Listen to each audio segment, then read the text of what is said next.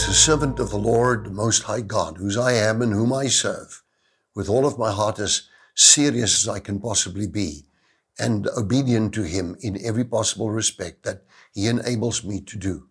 And His enabling is what enables me to do what I'm doing. And I'm thinking of you day and night. I pray the hours through. I was talking about people over this last period of time. I pray that my wife's saying people of the neighbors next to the neighbors down there, and these are large stands here. It's like a plot area. It's not inside the city. And it's a lot of space. She says, those people down the hill there, they can hear you praying. And I'm telling you, I am in a war mode because of this COVID. I am in such a war mode because I do believe that there is grace and there is mercy, but people have to beef up their faith.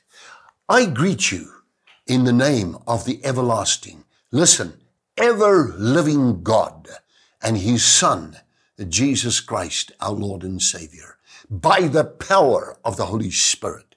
Now remember what I read to you in the previous section. I need to read this. Beware, brethren, lest there be in any of you an evil heart of unbelief, evil unbelief, in departing from the living God. But exhort one another daily, while it's called today, lest any of you be hardened through the deceitfulness of sin. That's where I stopped the previous time. And I want to tell you something. That's what sin does to people. Sin says to anybody, oh, yes, it's okay, you can do this, but, God's full of grace.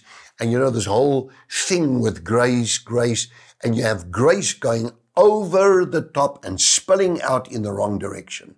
Because grace teaches you, says the Word of God, to live a holy and godly life. Maybe I need to get to that in a session, because they twist the word grace and then they abuse it and they do just whatever they want and they live avon, which means they live lifestyles. It's just like their whole lives become twisted. And so we live in a twisted generation of many people that have twisted off the way.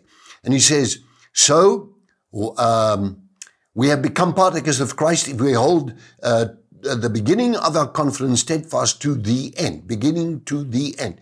While it said, today, if you will hear His voice, do not harden your hearts as in the rebellion. Don't harden your heart. Submit to God. Surrender to God. The Bible, the New Testament, you know what the New Testament is?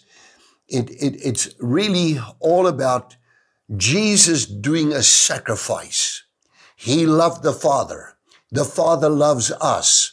He gave His only begotten Son. His only begotten Son loves us. Sacrificial. He crosses that place where he goes to the cross at Calvary, that place where they hung Him on a tree, which is the cross. And he said, today, if you hear His voice, do not harden your hearts as in the rebellion. Listen, if ever in the nation of South Africa, and any other nation for that matter, there's come a time where people turn back to God and not away from God, it is now. Who then, having heard, rebelled? Those people who have heard and rebelled, indeed, was it not those who came out of Egypt led by Moses?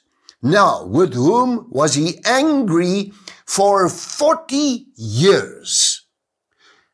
Was it not with those who sinned, whose corpses fell in the wilderness? I ask you, listen to me. Please focus on me. I want you to believe with all of your heart. And let me pray for you.